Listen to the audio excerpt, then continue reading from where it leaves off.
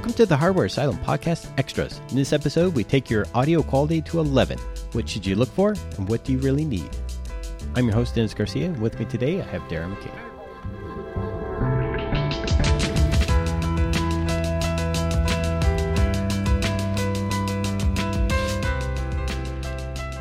For those of you who have listened to the Hardware Asylum podcast over the past several years, you will have realized that Darren and I are both hardware enthusiasts. Yes. But in the computer realm. But you may not know that we have kind of a varied past that includes all manner of stuff, like programming, building computers, and car audio. That's right. Dennis and I both have built competitive level systems in cars in the past. And in fact, recently I have had problems with the stereo in my current car. And to be fair, I bought a car and for the first time in my life, actually left the factory system in it. Yeah, and that's kind of painful, being that, when we were in high school and college, that was the thing that separated you from everybody else. You have like a custom car, and then you also have a custom system to go into it. Well, and then, you kind of get older and a little bit wiser and a bit, the money goes somewhere else, obviously. So you don't spend it on your car, and you get something that just gets you by. So I have an Acura TL Type S, so it's not exactly a entry-level car. No. And it came with a Bose-branded system that included a 6-disc changer and actually had a built-in subwoofer, a 12-inch subwoofer, a baffleless in the back, for those of you that are more serious audio enthusiasts, that provided a decent amount of bass.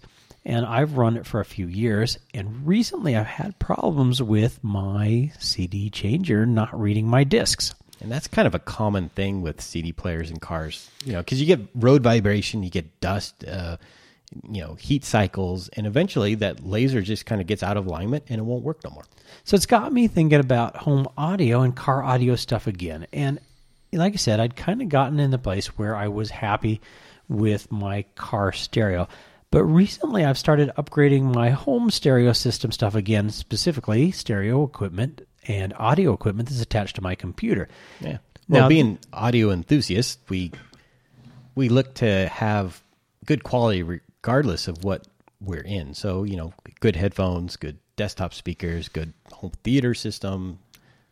If you have the budget to get some good speakers and a good amp behind it, then that's what you do.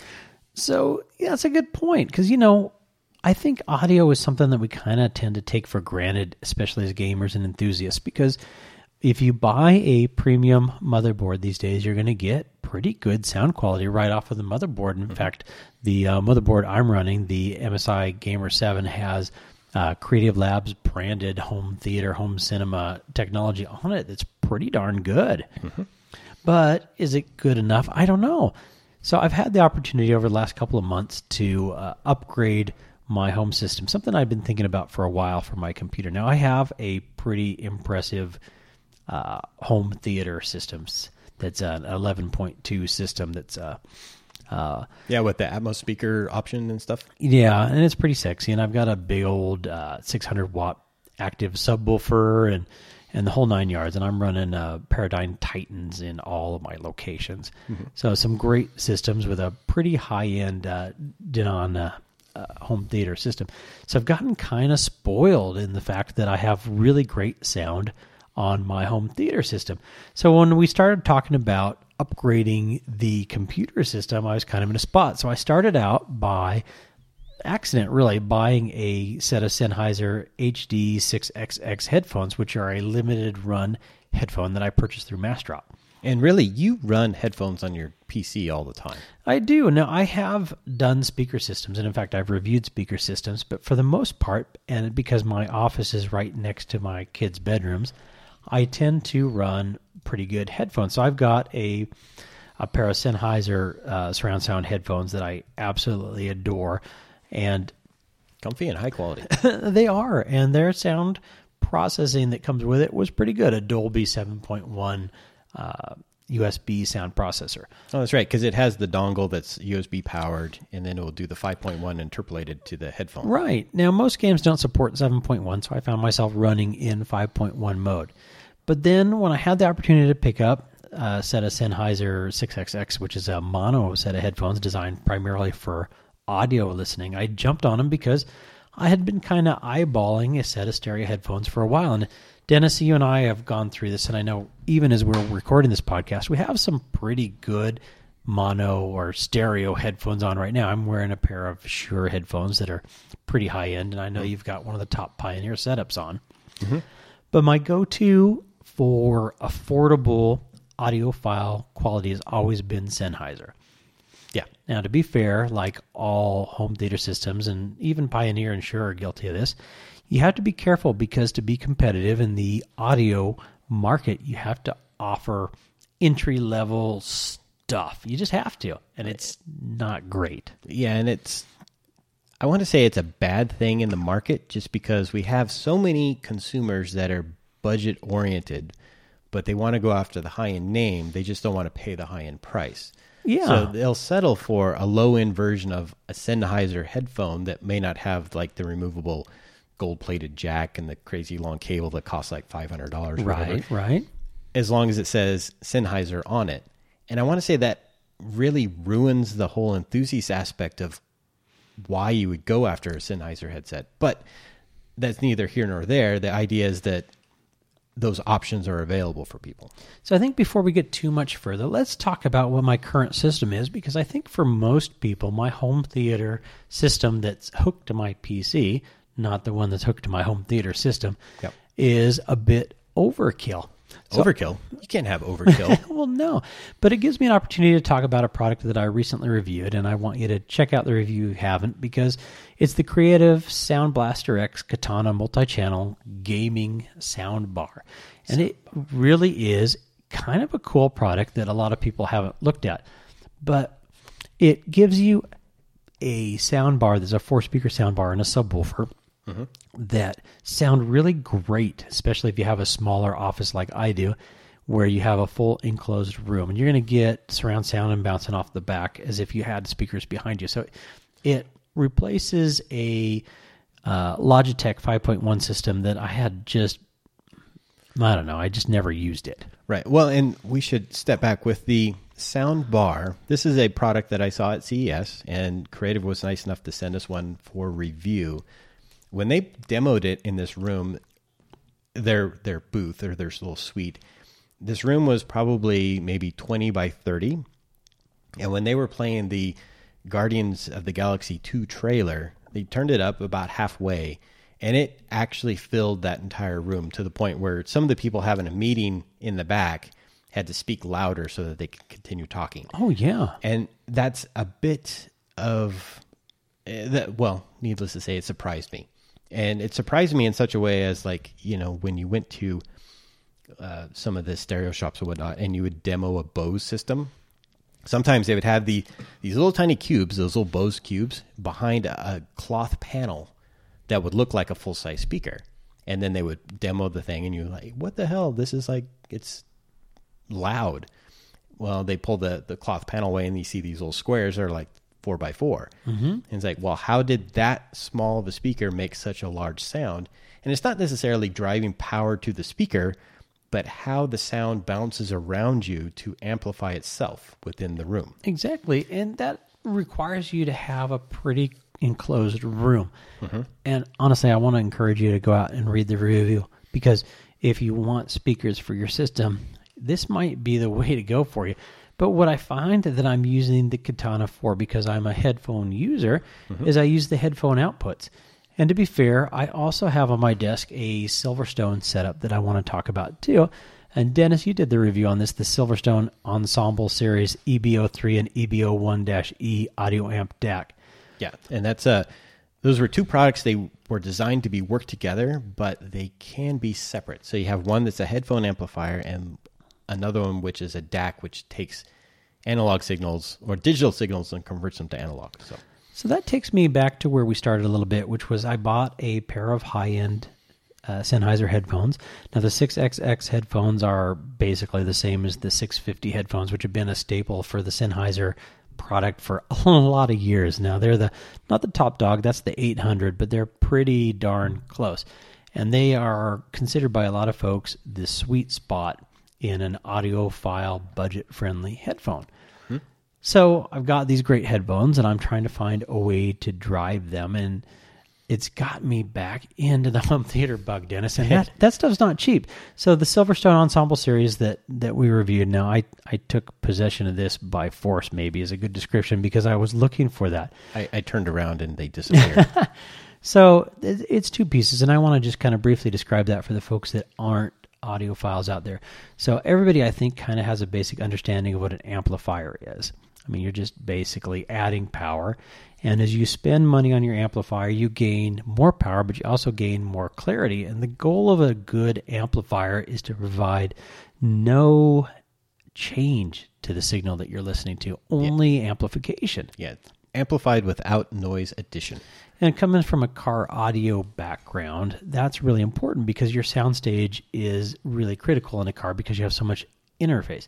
But when you're connecting these things to a headphone, you have so much control over the soundstage because you've got, either open or closed back cans, and the speakers in them are balanced or angled or maybe multi, but all of that is contained in a very small soundstage, which is why we spend a little bit more on our headphones.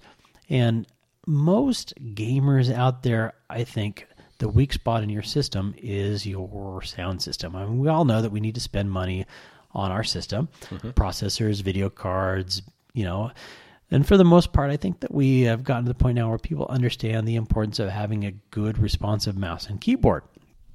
I think what most enthusiasts don't count on, though, is the importance, especially as a gamer, of having a good headset. And now, I prefer a surround sound headset most of the time because I'm so dependent, Dennis, on the spatial sound of knowing where things are happening. And the more money and the cleaner and better sound that you get in your surround sound, the easier it is for me to go, okay, to my left is where that came from, or behind me. And your soundstage becomes so critical. And this is especially true in a first-person shooter. But I don't want to discount the importance of an atmosphere in a game, especially if you're looking at something like a Resident Evil or the 7 Days to Die, where you've got this kind of mood-setting music that works in and around you in the surround sound stage. Yeah, that plays into the immersion factor, which is, NVIDIA builds how you have surround sound monitors, so that helps you get immersive into your game. Exactly. And there's so much involved with that. There's the visual aspect, there's the sound aspect, which is almost more important, and then there's the, keyboard and mouse, which is how you interact with that environment. Exactly. So that brings us back to, we talked about an amp and what an amp does and how important it is that your amplification is clean, which is just more money, and how important it is to have power, which is, again, more money. So a DAC, or digital audio converter, is the companion piece to that. And in a lot of ways, that is bringing the sound processing outside of your computer. And let's face it, when you buy a motherboard, even if you spend the high-end amount like we do as enthusiasts, there are going to be compromises, and one of the big compromises is the sound system, because you just don't have room on a motherboard to provide the caps and the crossovers and all those important pieces to make your sound clean. Right. And speaking from motherboard design, you have different factors. So if the motherboard manufacturer is more focused on performance, they're going to skimp on the audio selection to give you a bigger VRM or more expansion slots for video cards and stuff like that.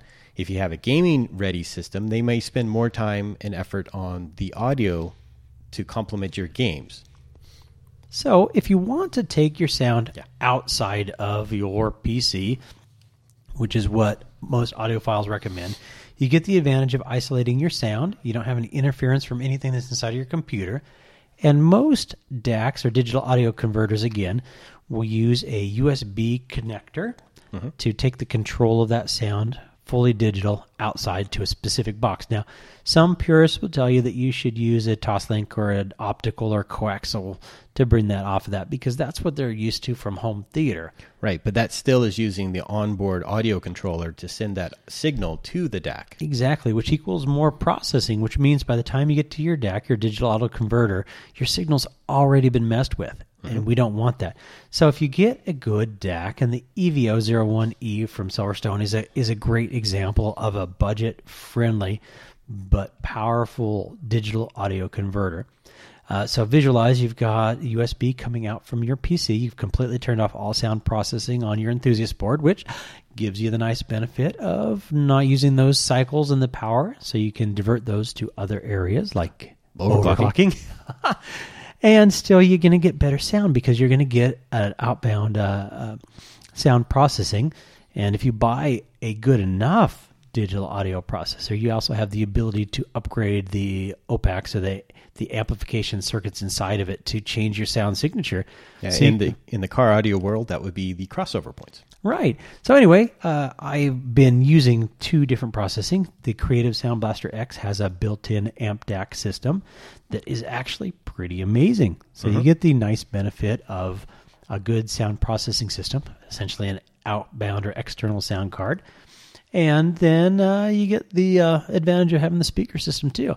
But if you really want to go out, the Silverstone setup is a great example of how you could take this completely external. So you hook up your amp DAC to your USB, and then you process the power. So it's going to clean up your signal, convert it out, and then feed it to the amplifier nice and clean and crisp and hopefully restored, and provide a great outbound signal. The one thing I noticed, if I can interject with my review of these two products, is that the amp DAC, when I tested the audio quality, it was lacking in a couple of areas. Yes. But when you sent that signal into the headphone amplifier, it cleaned it up and actually made the sound quality better in terms of the way that it was tested. So there was a bit of complementary sound processing between the two units, and that's something that if you do a separate devices like the Silverstone, you want to have something that works together. Well, and it's nice if you can match them up, and you'll find that this is really common out in the audiophile world. Now, the problem is that this can eat your money faster than overclocking processors can, which is a little bit scary. Oh, so yeah. when you buy an amp or a DAC, or you buy them together, you're going to spend a lot of money, and you can actually go up to $10,000 or $12,000 per component if you want to get into some serious equipment. But from your home PC standpoint, you can go a lot cheaper. And one of the other things that I want to mention too, if you're looking at getting an amp DAC for yourself, something that I've been looking at is a digital audio processor, but it uses onboard circuitry. So some people consider this sound cold, which is a nice way of saying that it's analytical, not very nuanced or personality. Yeah, they claim it doesn't have depth. Exactly. Now, the reality is that you're cleaning it up and you're processing it in as clinical a way as possible, clean with zero interference. But there's a completely different train of thought, and that is to go back to vacuum tubes.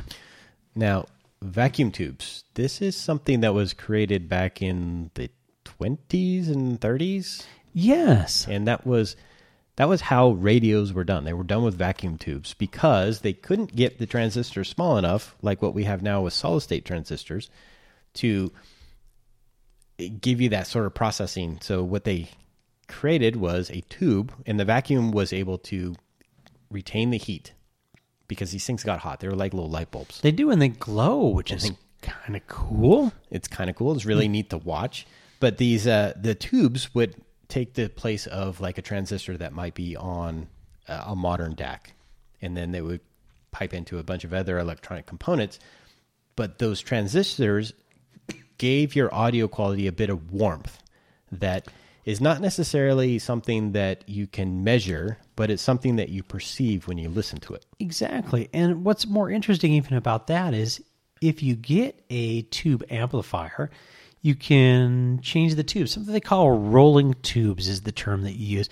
And as an enthusiast hardware guy, there's a great appeal to that. So I've been looking at entry-level amps. And I should point out that there's also a marriage between the two that you'll see that's called a hybrid amp, where you might have a true solid-state processing DAC, and then the amplification piece of that might be a vacuum tube. So a hybrid amp is a thing that you can get that is supposed to give you the best of both worlds, but most everybody says, well, you know, if you do a hybrid, you're actually getting compromise on both sides. So this kind of reminds me of the classic conversation, and Dennis, we talked about this a little bit before we started, of folks that still swear by vinyl records. Yeah, I was reminded of a Daria episode where Trent got a hold of a bunch of vinyl records. Yeah, I'm talking about comics, by the way. Got a bunch of vinyl records, and him and his bandmates were listening to them that evening before they were going to sell them at a flea market, and explaining how if they stood on one foot and faced east, that you could feel the angst of the artist or something. And it was just their perception of how vinyl was over like a compact disc, which might be more technically accurate and higher bit depth and whatnot, but there's a bit of warmth with the way that analog, records and over a single needle and whatnot, that it just, you can't replicate that. Well, folks that are really into vinyl will tell you that records reproduce the sound in a way that is warm, and I think that was the term that you used earlier. And it's hard to describe what warm means, but essentially the sound is I don't know, more appealing and less clinical, which in my mind is kind of an oxymoron, because the computer enthusiast in me wants the clinical perfection of a solid state amplifier DAC combination, but the audio enthusiast in me says maybe there's more to it out there and I should be looking into this. So I've been shopping for a tube amp, and I see that you've brought up a really kind of a cool product that's worth mentioning. So I'm gonna let you talk about this thing. Yeah, as we were talking about this tube amp, and we have a browser running in the background, and he was going to bring up the Little Dot MK2 vacuum tube amplifier, which we'll talk about in a second. Yeah, we'll come back to that. But I was reminded of a motherboard that I saw visiting Comdex. That's the one it was before the show canceled. But there was a motherboard company there called A-Open, and one of their flagship products that they were showing was a motherboard that had 3 expansion slots, and the bottom part of it was a dedicated vacuum tube amplifier. Very interesting. And I'm looking at the picture of this thing. We'll put it in the show notes, of course. And I'm intrigued because I've never seen a motherboard quite like it before. And when I talked to them about it, they said, well, we are dedicated to changing the way that people perceive motherboards in terms of audio quality. They wanted to bring more audio quality to their products. And in doing so, they said, well, we're going back to our roots, as you had mentioned before, and going to put a vacuum tube amplifier on there. And that's what they did. And wow. This particular version of it has a very large tube. And the ones that I saw at Comdex, they were multiple tubes, and they were a little bit smaller. So they were very specialized. Mm-hmm. And that's a little more common because you can get balanced and matching tubes for both of your audio channels. So you're running a left channel and a right channel with dedicated tubes. Right. And this one has some really large capacitors in the background, which will balance and clean up the audio before it goes to the tubes. They didn't have a demo playing. Otherwise, I probably could have put on some headphones and really listened to the audio. But at the time, I wasn't convinced that vacuum tubes were really the future or the reason why you should have good audio, or this is the way to have good audio. I kind of felt it was really a gimmick that they were trying to get an edge up in the market, and I believe they did. However, after this generation, they stopped doing it. So it either became very expensive for them or it didn't sell as well as they wanted. Well, I suspect the demand isn't high because I think the folks that are at the level where they want a tube amplifier are looking externally at a product, which gives us a good opportunity, I think, to talk about some of the entry-level tube amplifiers out there. Now, I've been trying to find a good way to get myself interested in the tube amp world, and I quickly discovered that, wow, it's kind of a very expensive sport, if you will. Sport or hobby or passion or whatever euphemism you want to associate with that. So, Dennis, I have to tell you, I actually don't buy a lot of music these days because I'm so into streaming, and I have a pretty huge collection of CDs back from when I was younger. Well, we both do, actually. So I tend to look away from those things, but I had the opportunity to pick up a vinyl record this week, which makes me feel old or maybe a bit snobby. Well, unfortunately, the vinyl record market is coming back. I mean, Metallica released a new album, and they released a special edition vinyl. Right. That wasn't black. It was blue or some crazy color like that. But at the same time, I was going down to the local grocery store. And they have a sound section in there where you can buy CDs and movies and stuff like that. They have a dedicated rack of vinyl records, and you could get like NWA, you could get Ozzy Osbourne, you could get all the classics, which I thought was amazing because vinyl was supposed to be dead like 10 years ago. Oh, yeah. So what got me interested was some music from a band that I like that had never been released on CD and was difficult to find online. A couple of the tracks I never did find. And was white vinyl, which seems cool. And it was 50% off. A lot of win there. Yeah, lots of win. So I do have a record player that I have used in the past to convert some of my music onto digital. With the diamond needle? Yeah, no.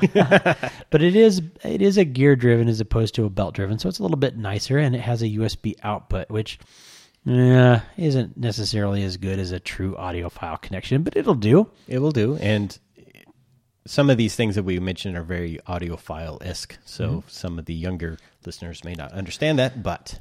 So that got me back to the vacuum tube thing, and I did a bit of research, and with a little help from my friends at Mastrop that we've talked about before, they have been putting out amps from a company called Little Dot.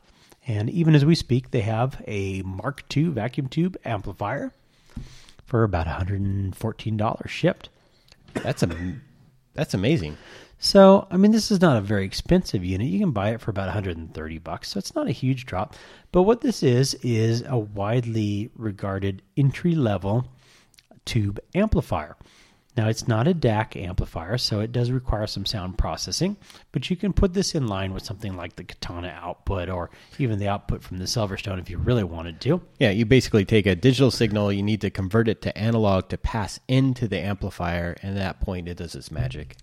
And I pulled up a large version of the picture, and we have a single dial, which is basically the volume, right? And we have a jack here for what is this? A 1/4-inch jack for the high-end headphones? Yeah, it is. And if you take a look at the back, you can see that this can also be used as an amplification unit or a preamp for a set of speakers. It has left and right outs on it. Right. Yeah, the coax style.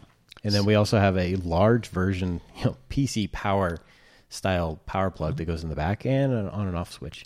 So the Little Dot makes a series of products, and so you can kind of log in at what your price point is. But a lot of people consider the entry level because it has the 4 tubes in it, and they're balanced. Or they can be balanced, I should say. Yeah, it's for left and right. So you're getting not the best tubes, but you have the opportunity to replace the tubes. And it will actually take more than one style of tubes, which allows you to explore a wide range of options. And that's kind of the amazing thing about tubes in general. Back in my youth, I was playing around with a tube radio, and the whole thing just had like 8 tubes inside of it. And some of them were huge, some of them were small. And I was playing around, and it's like you could pull them out, and all it had was 3 poles. Mm-hmm. So you could replace that tube with another one that had the poles in the same spot, as long as the tube would be this kind of a tube, and that's how you would know based off of how the right connected. Well, the nice advantage, too, is that you can buy tube adapters if you use a Little Dot that will allow you to use different styles of tubes. Now, long story short is if you really want to buy something like the Little Dot, you can get a Mark II, Mark III, Mark IV, all they go up and up and up, and it's always a little more money. So you can kind of find the sweet spot that bases your budget. But these are truly designed to be edited, I should say, is not even the right term. They can be modded. So not only can you replace the tubes with other tubes and use adapters to give yourself access to a lot of different tubes, and believe me, you can do the research and find out which ones have different sound signatures that might appeal to you. But in the case of me and my Sennheiser 6XXs, what I'm primarily looking for is a set of tubes that will compensate for some of the weak spots in my headphones. And that's kind of hard to say when you're buying fairly expensive headphones. Mm-hmm. But no headphone is perfect, Dennis, of course. So you want to look at the curve that the headphones have and buy tubes that enforce the weak spots, right? Yeah, there's always, with the way the frequency response works on a single driver. So in a lot of stereo headphones, you have a large 50 millimeter driver. Right. And those drivers are going to be tuned to a certain frequency. And that, if you look at the oscilloscope, it might be flat, and then there'll be a peak, and then it'll go flat again. Right. that peak is where you want to have most of your voice, but if you want to enhance the bass, then you need to pump up those frequencies down below. And that's where if you had an EQ, you could do that. Or if you had a tube amplifier or even a digital amplifier, you could adjust those frequencies to increase the output there to compensate for the deficiencies in the driver. Exactly. And the reality is that you can tune your system by changing your tubes or, simply selecting the correct tubes up front. And you also want to take into account the kind of music that you listen to, because if you listen to jazz, for example, or classical music as opposed to EDM music or a harder rock, you're going to want a different style sound signature. So you want to pick tubes that help enforce that kind of sound listening. And if you pick the right amp and the right tubes, you're going to get a dramatically improved sound stage, and you're going to get a dramatically improved frequency response from the headphones you put into it. Yeah. Of course, assuming that you spent decent money on every component, because your audio system, much like your PC, is very dependent on the weakest link. Yeah. And ironically enough, if you listen to like EDM or dance music, you don't want a tube or an amplifier that enhances bass, because that is already very prevalent in the music. You want something to enhance the high end because the bass is going to overpower that. And that seems a little counterintuitive, because you would think that I want more bass, but really you want the opposite. And the great news is that tubes in general are very cheap and very prevalent, and there are a lot of them out there. And it doesn't take a lot of Googling and research to find good resources on what types of tubes do what to your sound. So, Dennis, I got to tell you, I'm still thinking that I need to do a little bit of research, but the little dot tube for $100 looks like a fantastic opportunity to get out there and learn about tubes and experiment a little bit to see if I can improve upon the sound of my Sennheiser headphones, and maybe even find something that will work as a nice post-processing amplifier even for games. So I'm excited about the opportunity to explore this new, but not new, old technology to see if I can bring some new life to my system and expand upon the life of my Sennheiser headphones. So I'd encourage you guys to check that out. And if you are like Dennis and I and looking for ways to improve your sound signature, maybe you should consider a tube amp yourself. Good set of headphones, a DAC. Boy, the possibilities are endless.